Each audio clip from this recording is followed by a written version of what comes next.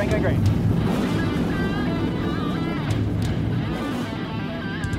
Crossing over. Just looking, just looking.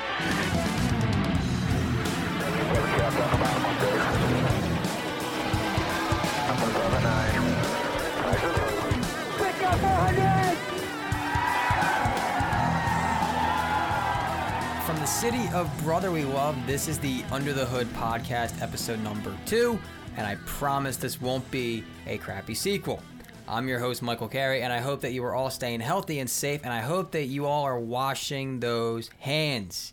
So NASCAR isn't back on track yet. However, the Pro Invitational Series took to the high banks of Bristol on iRacing. No surprise to see William Byron dominate, but that race had its own share of drama. We had a driver quit mid-race and lose his sponsor before the race was even over on Twitter. We had 2 drivers wreck each other, and for the second straight week, Daniel Suarez got booted from the race. Now here's a fast fact for you. Daniel made 2 starts in the series so far, at Texas and at Bristol. Both starts resulted in disqualifications. He tried to wreck Ty Dillon, and then him and Larson got into it at Bristol. It was a wreck fest, but it was fun to watch. So episode number 1 of this podcast was with the great Harris Liu, a graphic designer at NASCAR, and the amount of positive reception I received and the messages from listeners about their enjoyment meant so much. So I thank you for tuning into that episode. If you didn't have a chance to tune in, feel free to skip back and learn more about one of NASCAR's best graphic designers. If you're new to the podcast, I welcome you to the show. Basically, this podcast is about learning more about the story to members of the NASCAR industry. We have designers, we're going to have a driver, even NASCAR YouTubers are going to get involved in this. So anyone in the NASCAR industry that I think has a unique journey or has kind of blazed their own trail, I want to talk to them. So if you have any suggestions on who you want to learn more about, feel free to tweet at me your suggestion and I'll see what I can do. So this week, we've actually got someone who drives race cars. We have a NASCAR XFINITY Series driver this week. He is the first driver to appear on the podcast, and his journey is very unique compared to most drivers, and his mentality and his message to others, extremely inspiring, and he's only 19 years old. Hailing from the Golden State, he has had a racing career already spanning nearly a decade at the age of just 19 years old. He's dream chased his way into the NASCAR ranks, already netting 2 top 20 finishes at Iowa and Road America for JD Motorsports after making his Xfinity Series debut last season. He recently helped put together the E-Truck Series Night in America, which garnered attention from across the NASCAR industry, and even helped to land a sponsor for the event with Filter Time, a company owned by Blake Cook and Dale Earnhardt Jr. His popularity on social media has led to his fans calling themselves the Rhino Gang. The self-proclaimed Chicky Nuggy connoisseur himself, NASCAR Next Alum, and 2-time winner of the prestigious Wendell Scott Trailblazer Award, I am very proud to welcome Ryan Vargas to the podcast. RV, a pleasure to have you here, sir. Yeah, thank you for having me. You really hyped me up right there. I appreciate it. Absolutely. So first and foremost, how are you doing, amidst this entire pandemic? I know you just moved. So what's that been like for you with this ongoing pandemic? Yeah, no, definitely. It's been pretty good. Just been staying inside, staying clean. And now that it's finally over, I can kind of relax and just put all my attention on the next e-truck race. Staying inside, moved in with my buddies, Myatt Snyder, Brad Perez, and Veronica, and we're just all really enjoying it. It's a beautiful house. We just moved out to Huntersville, and I'm excited to kind of spend quite a bit of time here with them. So the E-Truck Series Night in America deal that you helped put together with 2 other people, we're going to tie back to that a little bit later. First, I want to go back to the beginning for you. I want you to tell me about, how did you find NASCAR? And where does your story of your racing career begin? Yeah, so I grew up, I played every sport, basketball, soccer, football, baseball, you name it, I played it, and I sucked at all of it. I was awful. I remember playing baseball, and they would call me up to bat, and the entire team would groan. It was not the most encouraging thing, but they had a reason to.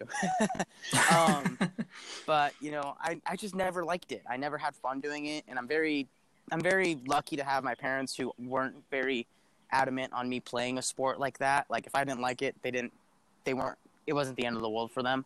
But I had always liked cars. I always liked I was a big Monster Jam fan. Like I have photos of me meeting Dennis Anderson and losing my mind at 10 years old. Like that was just so nuts to me. And now like anything with four wheels and a motor, that was what I loved. And one day I just saw my dad watching NASCAR. I think this was 2008, 2009. And I thought it was boring. Really? Yeah. That's surprising. Well, I mean, you got to think about it. I was 7 or 8 at the time, so I just saw it as cars going in circles at first. And then it took my dad taking me to Irwindale Speedway back in 2009 and then to Fontana back in, I think it was also 2009. I saw Tony Stewart win, and that's when I really just kind of fell in love with the sport. And I just knew that was something that I wanted to be involved in, whether I was a driver or something else in it.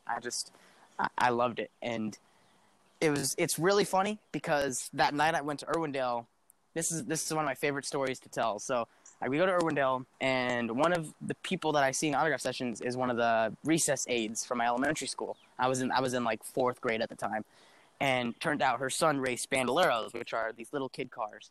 And we were like, "Oh, like you race?" Like, "Yeah, we're actually planning on selling it." And my eyes instantly got really wide, and I looked at my dad, and I was like, "Dad, it's time." Yeah, you already know. So we before we buy the car, we go to Orange Show Speedway. We test the car. What I didn't realize is that race cars are fast. And I hop in this car, and my dad's in my ear the entire time. He's like, "Make sure you take it easy. It's your first time. There's no need to set the world on fire." I'm like, yeah, okay. Get in the car, send it through 1 and 2. Don't lift. Somehow make it out of the corner. And by the way, this is on my up lap, so obviously I wasn't full song through 1 and 2. Oh man! So I get into turn 3. I'm like, okay, I cannot lift. So I drive it in. Car goes straight. I pound the wall. Oh god! And my dad was losing his mind. He's like you're all over the place. Blah blah blah. And it turns out all we did was bend a spindle. We were able to get that fixed really quick. We actually met the Barker family, Kaylee and Ron Barker and Vicky. They were there racing Bandoleros, and they actually helped fix our bando. And I was able to run the test for the whole day and proceeded to keep it out of the wall, so that was good. And I remember on the drive back, my mom and dad looked at me. We had Orange Show's 45 minutes from my house back in California, and they said, "All right, you have this entire drive to decide whether we actually do this, we actually race, or we go to K1 every so often, and you just, you go to school, find a regular job, and, try to work or something."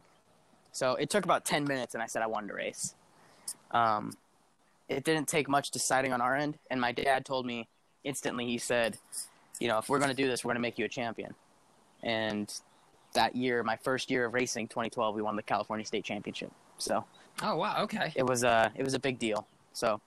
My dad takes a lot of pride in his bandolero work. So after your bandolero start, did you immediately graduate over to late model racing? No, I ran bandoleros for 3 years. So I ran from 2012 to 2014. Got the state championship in 2012, 13, and 14.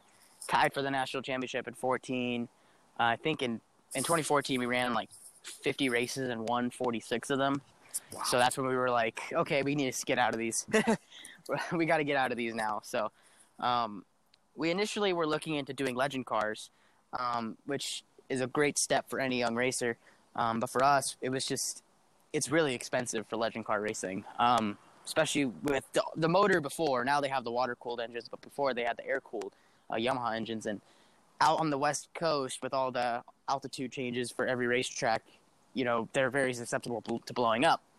And we knew that was going to be a big issue. Say, if we blew up more than 2 motors in a year, we would kind of go under, like, in terms of what we can afford. So we decided to buy a street stock. And with what we did with that street stock, we bought it straight out of the family, the Burgess family, Chuck Burgess. We bought that car, took it to the bull ring on an open trailer. Literally showed up late for practice day because we had a flat, I think it was.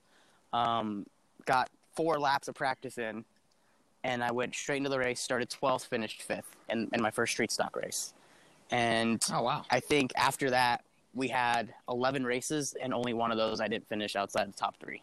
So the street stock is kind of like one of the most sentimental cars I'm attached to. I named her Christine after that car from the Stephen King movie. So Okay. she was a good car. So did you keep that? Did you keep that car, like, for your collection? No, I wish. I got approached after winning my first street stock race by Dave Eshelman of Eshelman Racing. He said, they wanted me to drive for them, and so in 2016 we moved to super late and late model racing. And to do so, we sold the street stock. And to this day, I have absolutely no idea where it is, and that is absolutely heartbreaking. Don't breakups suck. Oh man. my God, that was the worst breakup I've ever had. Still out there. Still out there to 27. After you jumped from that series, where did you end up going? Yeah, so we did super late models and late models for 2 years. 1 year with Usherman Racing, and then after 2016, we branched out to our own program. We decided to buy our own late model. It was the former car of Ryan Partridge. He's the local hero at Irwindale Speedway. He's one of the guys I grew up racing. I grew up watching race at Irwindale Speedway, so to have that car was a pretty big deal. We instantly started the year with a win and just progressed. Yeah, I think we got 4 or 5 wins back in 2017, and just it snowballed, and we were able to kind of be in the right place at the right time, and it was just a really, really good year. That car was a big blast to drive. They actually changed the tire rule that year to what was the street stock tire. So from my knowledge of racing the street stock 2 years prior, actually came back to help me when I raced the late model. So that was fun. How about that? Yeah, exactly. You never forget old habits. So at this point, it sounds like you're about to start knocking on the NASCAR. Yeah, what I didn't realize was back in I'll kind of backtrack a little bit. In 2016, we had a decent year. We didn't win any races, but we finished on the podium a couple times. Just try to maintain a good, solid season. I don't even think we wrecked out of a race, which was awesome. I think we finished like 60 something in the nation, out of like thousands of drivers, and that got me the Wendell Scott Trailblazer Award. And I got up on stage, gave my speech, and it got some pretty good attention. Once I got the word that I got the Wendell Scott Trailblazer Award in 2017, I knew that was going to be a big deal, and I submitted my application to go for the Drive for Diversity program. And from there, I did the combine. I think we were first fastest at the combine.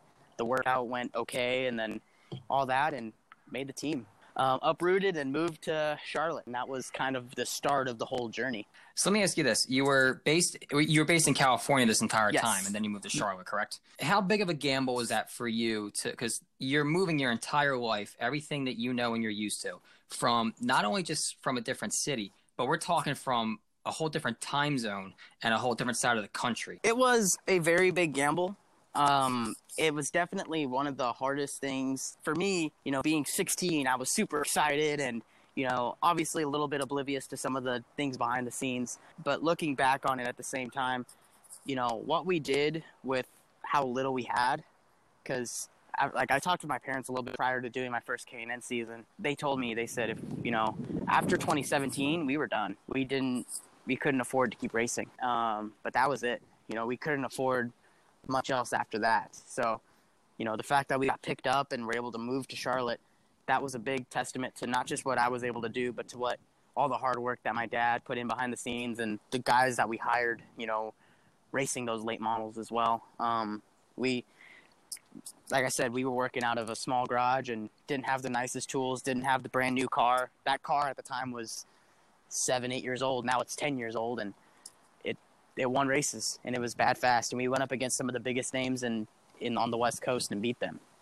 And it meant a lot to us to have the NASCAR themselves recognize that. And that was a big, big thing to kind of, it really hit home for us.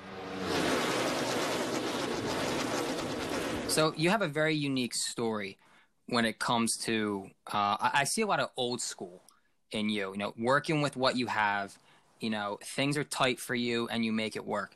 You also have a very unique scenario for a NASCAR driver, and one who's actually been very public about this. Ryan, you were born with craniosynostosis. Yes. For those unfamiliar, can you tell me about what that condition entails? So basically, craniosynostosis, It's basically when your soft spot, as a baby, you obviously have the soft spot. Mine closed, and it caused a fission of the skull on one side of my head. Specifically, my craniosynostosis was coronal synostosis. It affected I believe it was the right side. It affects the whole shape of your head, and one side of my head is flat. Yeah, it's my right side. I'm feeling it right now. And it can really, I got very fortunate. I say it all the time. I'm very lucky that my craniosynostosis was not nearly as severe as some others. And I was able to have my surgery when I was about 11 months old. And I've had this really cool scar that goes all the way around my head. And I didn't realize how big of a deal it was to have this until about a year and a half, 2 years. Kids would come up to me saying, I have the same scar as you. And this would happen on a by-race basis. Like every other race, there was a kid or a couple kids or adults who had it. And because that was the first year I really started touring, you know what I mean? How about that? The Ford Mustang guy is going to design a Chevy Corvette late model. I found out about There's a severe violation in there. And another one that I just found, and I'm starting to work with again this year. One is Cranial Care Bears, and another is FACES, the National Craniofacial Association. And through there, getting connected with them, we've been able to raise, I think, in total, a couple $1,000s for Cranial Care Bears, and just from the last eTrucks race, we've been able to start doing some stuff with FACES. So it's really just to bring awareness. Like I said, my craniosynostosis was not nearly as severe as others, and I'm very fortunate. And what I try to do with my platform that I'm on, that I'm so honestly lucky to be on, I try to bring some attention to it. Because you say craniosynostosis, nobody knows what that is. It's something that isn't very heard of. So now that I get to kind of be on this platform and talk about it and say to like these kids and say, hey, I can do this. Like I've made it this far. I've come from where you're at. Don't let that hold you back. For me, my scar is the reason why I'm here today, and I'm able to keep racing, and I'm able to live a normal, healthy, happy life. And I'm very lucky about that. So for Iowa XFINITY race, we went without a sponsor. We could not find a sponsor for Iowa, and the car was just going to be red. And I said, you know what? Let's wrap the car with Cranial Care Bears and have them be on the hood, the quarter panels, the deck lid, everything. Let's just make this a Cranial Care Bears race. Let's make this race more special, not just for myself, but for them. So we just put them on the car. Basically, what they do is besides raising awareness for craniosynostosis, they also provide families with the needs they need for when they're in the hospital, as well as they sometimes will raise money for some families to alleviate some of the costs of the craniosynostosis corrective surgery.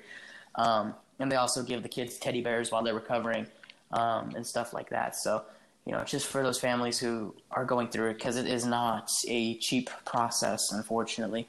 And it's really important to me that there is an organization like Cranial Care Bears and FACES out there that provide that kind of support. That car is the car I made my National Series debut in. That was a very special. That race will always remain my favorite race that I've done. When it comes to your condition, did you ever have a feeling that, this might kind of set me back in my racing career? I mean, how did you adapt to having something different from the other racers? For me, the biggest thing initially was when I first got a helmet. If someone pokes my head in the wrong spot, it kind of tingles a little weird. And that was something for me, like I can't wear hats straight. I have to look in the mirror and make sure I straighten it. The little sensors, I guess you could say, I don't know. The feeling in my head is a little off. So when I wear hats or when I put on my helmet, when I first started, it was a bit of an issue. But now it's nothing that I'm that I worry about, and that's very good. It's not anything that's really concerned me about racing. I know that there may be some issues that come along the line. Say if I get in a couple big accidents, I don't know the strength of my head, but that's something to definitely look at later along the line. But obviously, we're not banking on getting in a lot of crashes either. Do you have to have a special helmet made for you with special padding? Any helmet you want, you just kind of have to, adjust it, I guess. Yeah, the helmet that I wear, I don't do anything with it. Luckily, I don't have to do anything with it. That's the big thing for me, is that I've gotten so used to it to where I don't have to worry about it.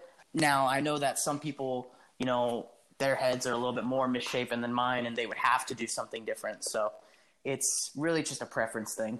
And I will say, the scar can definitely be an image. Oh yeah, for you. that's something we went for with my helmet. I got my helmet painted by Off-Axis Paint, and we modeled it after AJ Foyt's Indy 500 helmet. And we actually added a line, like a zigzag scar line down the side, and it's very easily transferable to any paint scheme that we do for a helmet. So now every helmet that I have will have my scar on the helmet. Big conversation starter too. I'll never forget being at Iowa, and I was helping the team push the car through tech prior to first practice, and a kid came running up, and he had craniosynostosis.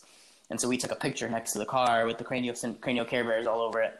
And that's easily one of my favorite photos because it's just like that. Like, there was a reason for me to have that car like that weekend. What does it mean for you to have young fans of yours that have your condition? Like, what does it mean for you when they come running up to you and it's like, look, like I have a scar too. Like, what's that connection means like for you? A lot. It's really hard to just kind of put into words because, frankly, from where I come from, I'm just not used to having fans. This is something that's just kind of becoming more common for me this year and last year a little bit. Now having raced at the Xfinity level, my fan base has grown a lot more than I anticipated, and having a good basis of, what we call cranio kids who want to be my fan. That's a huge, huge blessing. And it means the world to be able to go to these races and see kids with craniosynostosis and be kind of like that motivator for them so that they can say, I'm going to be a race car driver one day, and they could actually do it. So we don't have a teammate behind us, so we don't want to try and go against all that outside line. The 19 will go underneath us, so we just stay on the bottom. Don't worry about that outside lane. The NASCAR social media community is a very tightly bonded network. And I remember seeing Joseph Lombard, also known as N2SC4R on YouTube. He actually sponsored your late model efforts last year. I know you're someone who's made it clear that sponsorship makes rides hit the asphalt. So tell me about how that deal came about with Joseph. Really quickly, which was a very big blessing. Back in November of 2018, I got informed that the team I was racing with at the time, Rev Racing, was going to shut down their third car, i.e. my car, and I would be left without a ride. The day I found that out was the day that I had a podcast episode scheduled with Joseph and his brother Zachary. We were going to talk about my plans for next year and all that stuff. And I said, listen, like, this is the news. You've seen it now. This is out. We don't know if I'm going to be racing next year, blah, blah. It kind of came together really neatly. So I mentioned earlier how in 2017 we bought our own car. Well, when we moved to North Carolina, we sold that car to a friend of mine, Alec Martinez. And he ran the race. He ran that car part-time in 2018. And he got caught up in some other people's messes and ended up, really strapped for funds and started renting his car out to other big name drivers. And around that time, he had messaged me saying, hey, I'd love to have you in the car for a couple races next year. We could win with you driving. You know this car better than I do. You know the track. And I said, yeah, I'd love to. It's just I don't have the money or means to do so. And that was going to be the plan for 2019, was to race late models with Lee Falk Racing and Alec Martinez. Our initial plan was just to do a handful of races. We didn't think we were going to do any more than 10. Because we were just in such a hole. It hit our family really at a terrible time, unfortunately. That was around the time my grandmother was diagnosed with breast cancer. We didn't have the means to race. And so I, got a hold of Joseph and Zachary. We did the podcast, and then I stayed in contact with them. I've known Joseph for about a year leading up to that point. And I just kind of kept contact with them. And I told them my situation. I told them, hey, Alec wants to do this. And they said, we want to do it. We'll sign on. We'll do 5 races.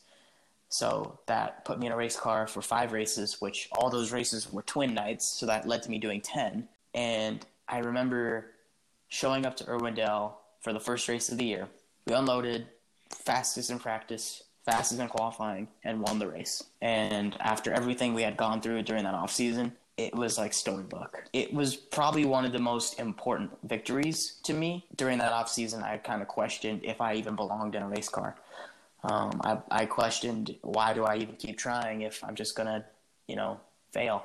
To go and return to my home track after being gone for over a year and dominate like we did that night, it meant a lot. When Joseph was there, I actually got him to ride shotgun in one of the 4-banger cars in their enduro division. He got to see me win and all that, and I think that night we decided, let's go run a full season and they even also sponsored some of my efforts with the Folks. So it went from being a 5-weekend deal to doing nearly 30 races, and they didn't cover 100% of that, but the fact that we were able to find some funding to help us out and alleviate some of those costs, I can't say thank you enough to Joseph and their family, because what they stepped up took us out of an incredible hole, and that led to us being able to go and do those Xfinity races. It went from us worrying about, am I going to race? It went to us thinking about, okay, we're racing. What else can we do? By far the most special thing to me. Ryan, how do you fight those moments where you might question, do I belong here? I've had a lot of those moments, especially over the last 2 years.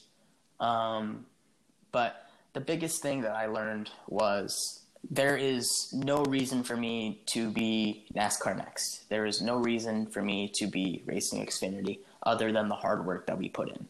When you uproot your entire life, leave your friends, leave your high school life, lose out on your, late teenage, early 20s, and move across the country to live by yourself. I lived by myself last year, to pursue a dream. You have a lot of time alone to think. You have a lot of time alone to work. To have the season that we had last year, when you make those moves, when you make that big decision to change your entire life and base it around your dream, you don't change that. You don't quit that. Your mind, you go through a different state of mind than you've ever been in. I went from thinking, okay, well, this is something that can possibly happen, to, okay, this is something that is happening and I need to figure out how to make it happen. And I will do whatever it takes to make it happen. It's a very big testament to everything that's gone in behind the scenes, the sacrifices that my family has made, the people who have supported me along the way. It led to me going from being the kid who raced Bandoleros and didn't know what he was doing and struggling to, our family struggling to afford that, to being able to go and race Xfinity. I really think that this is one of the things, the way you are. You're 19 years old, and you have this way of thinking. I can already sense that, and I don't know many drivers, but personally, but I can really feel in your voice alone how bad you want this. And to me, for someone seeing a driver climb the ranks, it's refreshing, but it's also motivating that you had the guts to basically quit your life in California, move out to North Carolina, and go all in with your dream. It's for 19 years old, that's insanely impressive. Thank you. And that's the thing too. Like, my dad, we butt heads on everything, but one thing I always say that I learned the best from him is that he came from, my grandmother was a single mother, raising both my dad and my aunts, working multiple jobs and trying to do that. And my dad worked extremely hard to make these things happen, to make life work for him and our family. I know that his work ethic is something that has propelled me to be better, and seeing everything that we've put in and having that feeling. And I know what it feels like to have everything you worked for ripped away, because I experienced that at the end of 2018, to have the rise back up and to have to learn the ropes, learn the marketing, the PR, the management, to learn how to work on the cars, to learn how to make sure you hit your lines, to practice patience, to practice having the right mindset. You don't win by how fast you are. You win by your mentality. Go by 4. 34 trying to fill the bomb on the inside. 4 same lane. Let's move over to your XFINITY Series. Last year, you made a handful of starts with JD Motorsports on road courses and ovals. You also scored 2 top 20 finishes. How did that deal with JD Motorsports come about? Yeah, like I mentioned, with the Lombard family, kind of helping us out launch our late model program for 2019, it opened up the opportunity for us to, oh my God, Veronica came in with the guinea pig. I love guinea pigs. Hi, there's the guinea pig. I'm holding the guinea pig now. I'm doing a podcast. I'm holding a guinea pig. Oh my God, I love it. His name's Oreo. Oh my God, this is adorable. Okay, you can have him back. Sorry, I love guinea pigs. That's staying in the podcast. I hope so. You know. Thank you, Veronica.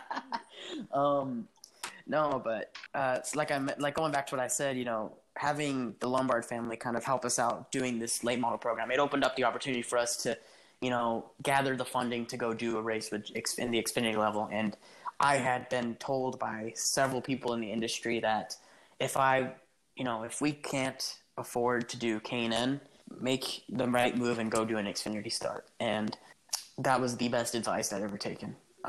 It led to me. So it kind of started back in February of last year. I was at Speed Weeks. I go to every race and I always hand out cards to people, business cards, and try to set up meetings and meet with team owners and drivers and everybody. And just, if you're out of sight, you're out of mind. So I try to be at every race that I can. And that weekend I met Johnny Davis, and we had talked a little bit on and on about doing a race, and it started to become real around April. That's when I started having the meetings and getting everything lined up. You know, once it was official, it was a big sigh of relief, but then that whole memory of the months prior to that Irwindale win kind of came back to me. It was like, okay, well, your last time in a NASCAR stock car was K&N and you lost that ride. Do you belong in a NASCAR stock car? Do you belong out there? Should you even be out there? You never won a K&N race. Should you even be out there? And to go out like we did and run inside the top 15 at points, battle door to door with big names, and leave there with a top 20 in a car. I say all the time the car was better than I was. That car should have finished in the top 15. Wayne Carroll did a really good job setting that car up. Very special to me to go there and run as well as we did. We talked about earlier, you know, validation. I remember seeing, I think it was after either Iowa or Road America, you tweeted out a picture of your car, and I think you said like top 20 finish, and I could just see the excitement on your face. Tell me about what validation that brought for you as an up-and-coming driver. I got out of my car on the cool-down lap after the race. I was beat up. I wasn't falling out of the seat. Everyone will tell you that I fell out of the seat. I wasn't falling out of the seat. I was just hot. It was hot in there.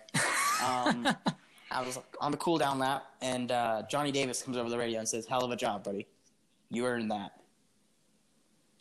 To have your car owner come over the radio and say something like that means a lot.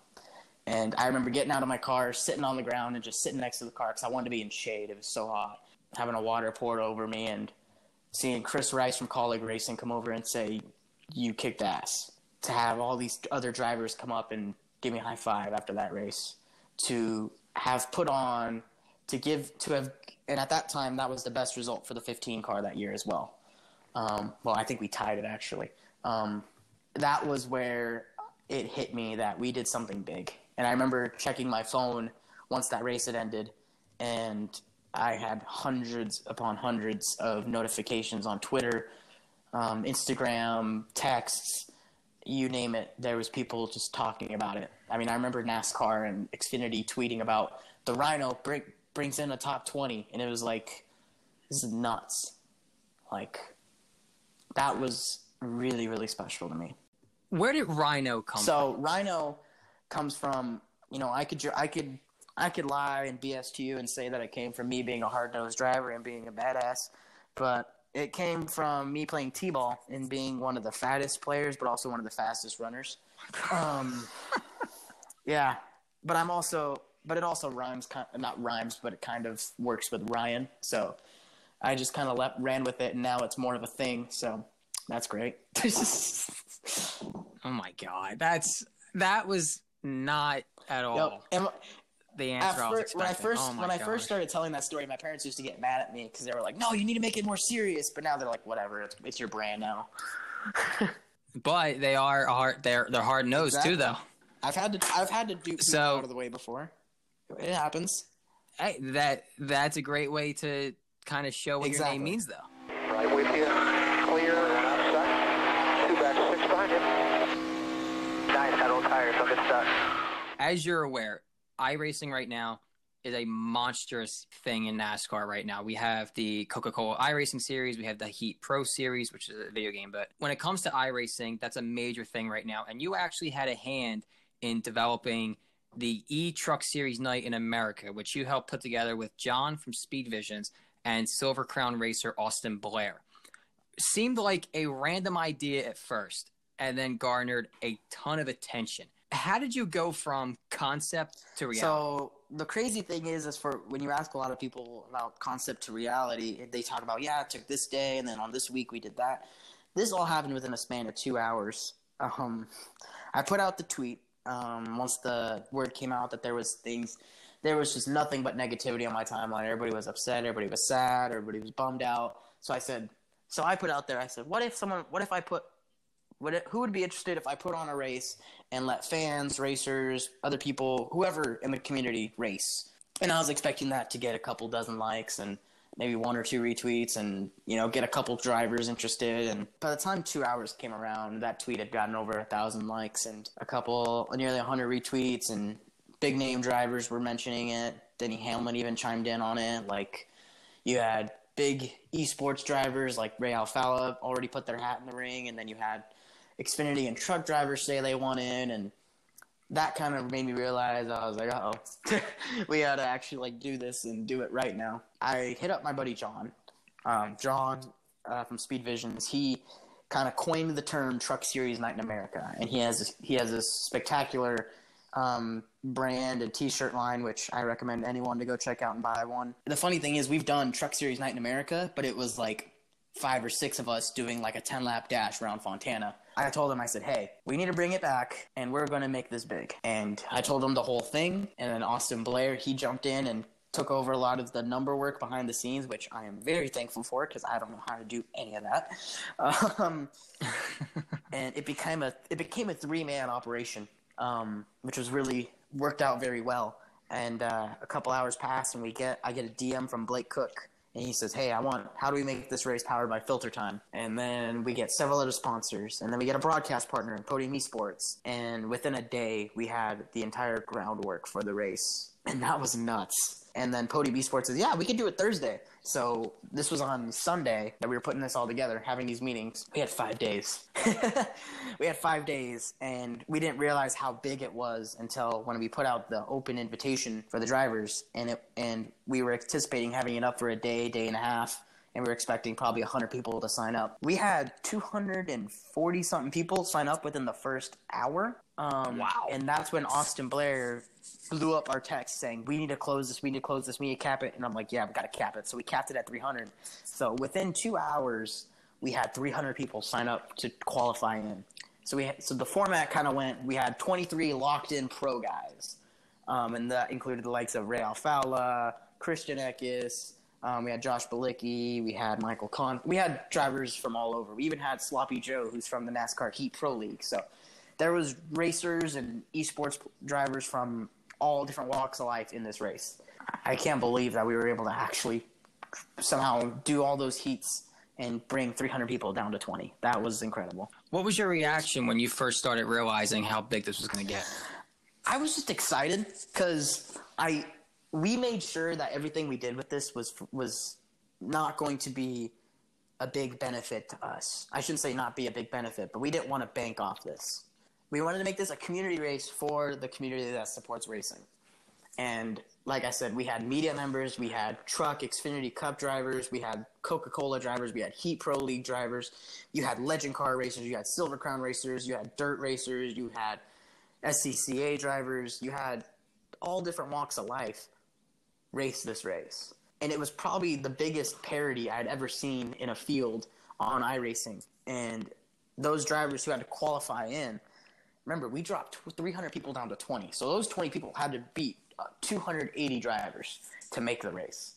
And so when we got to the race, you had a driver who's currently competing in the Road to Pro, Michael Frisch, pass 4-time champion Ray Alfala for the lead, while 3-time Mexico Series champion Ruben Garcia is running third. It was the most insane group of drivers I have ever seen in an iRacing race. What do the future plans look like for the E-Truck Series Night in America? We're currently actually later today. I have some phone calls regarding it, but we're already planning round 2. The tentative time for it will be in about 2 weeks from now. So around in about 2 weeks. So we want to try to do this about every month, just so that we don't dilute it, we don't overdo it, because the whole thing of this isn't supposed to be a series. We don't want this to be a series. We want this to be like I said earlier. We want this to be a race, a community race for the community.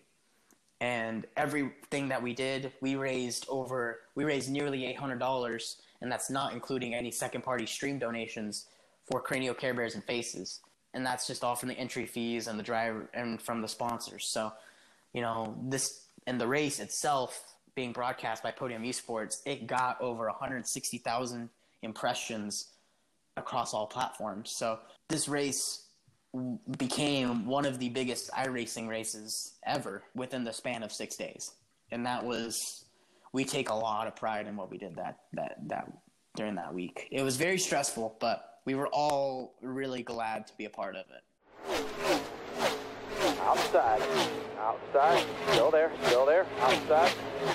Ryan, obviously there's no racing going on right now. What do your future plans look like for 2020 if we do in fact go back racing? The plans include, the main goal right now is just to get back in the Xfinity car, get back in the National Series, obviously still hunting for sponsorship, and hopefully, we could tie in all the esports stuff that we're doing and make that kind of a fun tie-in to all of this and make it into its own thing.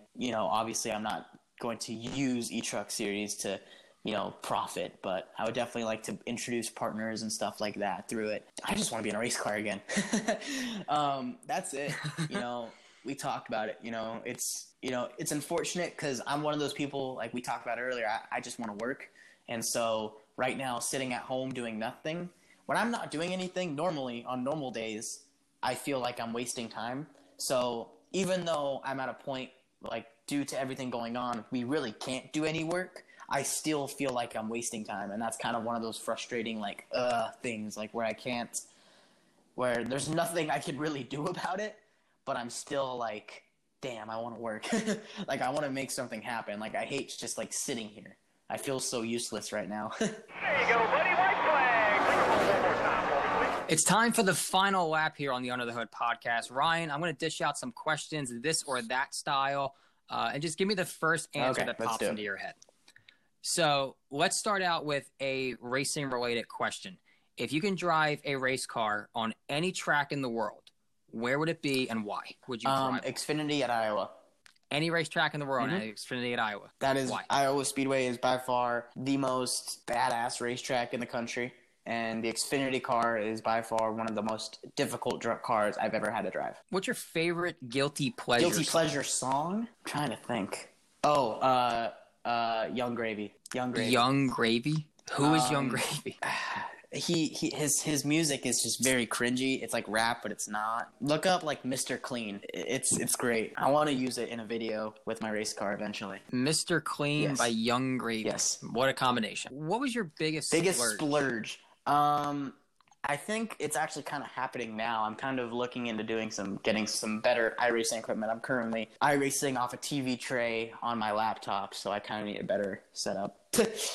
Don't need it, but it's a preference thing. Yeah, You'd like it. I'm not going to drop a whole bunch of money on it, but I definitely just need to upgrade. Best stress reliever? I like going for drives and blasting music. What was your favorite cartoon as a kid? Man, there's so many. Coming home from school and watching Courage the Cowardly Dog. I remember that show. That was my favorite. What's your biggest pet peeve?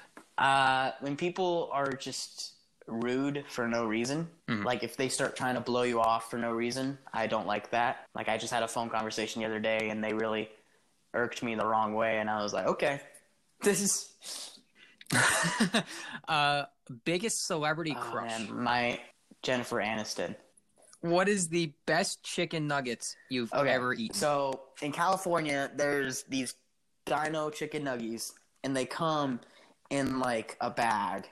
And the people that rented the room at our house back in California, their son Chance loves these chicken dinos, and they're I don't know what company makes them. I never look at the bag, and I'm so angry about it. But they're not your Tyson chicken dino nuggets. They're not those, because those are not it.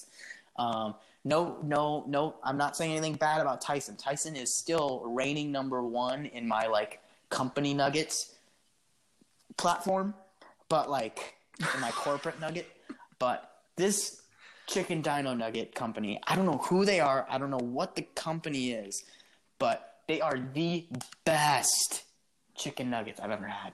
Can you tell me where your Chicky Nugget review podcast or video? So it was kind of a thing that I had been thinking about like back in November, October of 2019. And it's just something that I kind of thought of because I always talk about how much I love chicken nuggets, and I genuinely do. And I always wanted to do – I never wanted to do a podcast, but I always wanted to kind of have a show where where we told stories, and if it led to being like a podcast, kind of like how the Nugget Review is now, then so be it. It worked out very well. It led to a very neat way to get the drivers to relax, to tell their stories, to tell their secrets, to be themselves in front of a camera and talk and tell their stories, and also grade some chicken nuggets. And you know, when else do you get to see Haley Deegan talking about signing a butt cheek while eating a chicken nugget? Like, you just don't get that. So and finally, best piece of advice you ever got. The best piece of advice I ever got, I remember it was about a year and a half ago. Someone told me, and this is kind of goes into like some of the stuff I said earlier about being serious in my work ethic, but someone always wants to be in your spot. So you have to work as hard as you can to maintain that. Someone always wants to be in your spot. Someone always wants to be that Xfinity driver. Someone always wants to be that Fox Sports guy. Someone always wants to be that guy. There's always a guy who wants to come for your spot. Hey, thanks for tuning in to this week's episode of the Under the Hood podcast. If you enjoyed this episode, I encourage you to subscribe and follow the podcast on your favorite platform.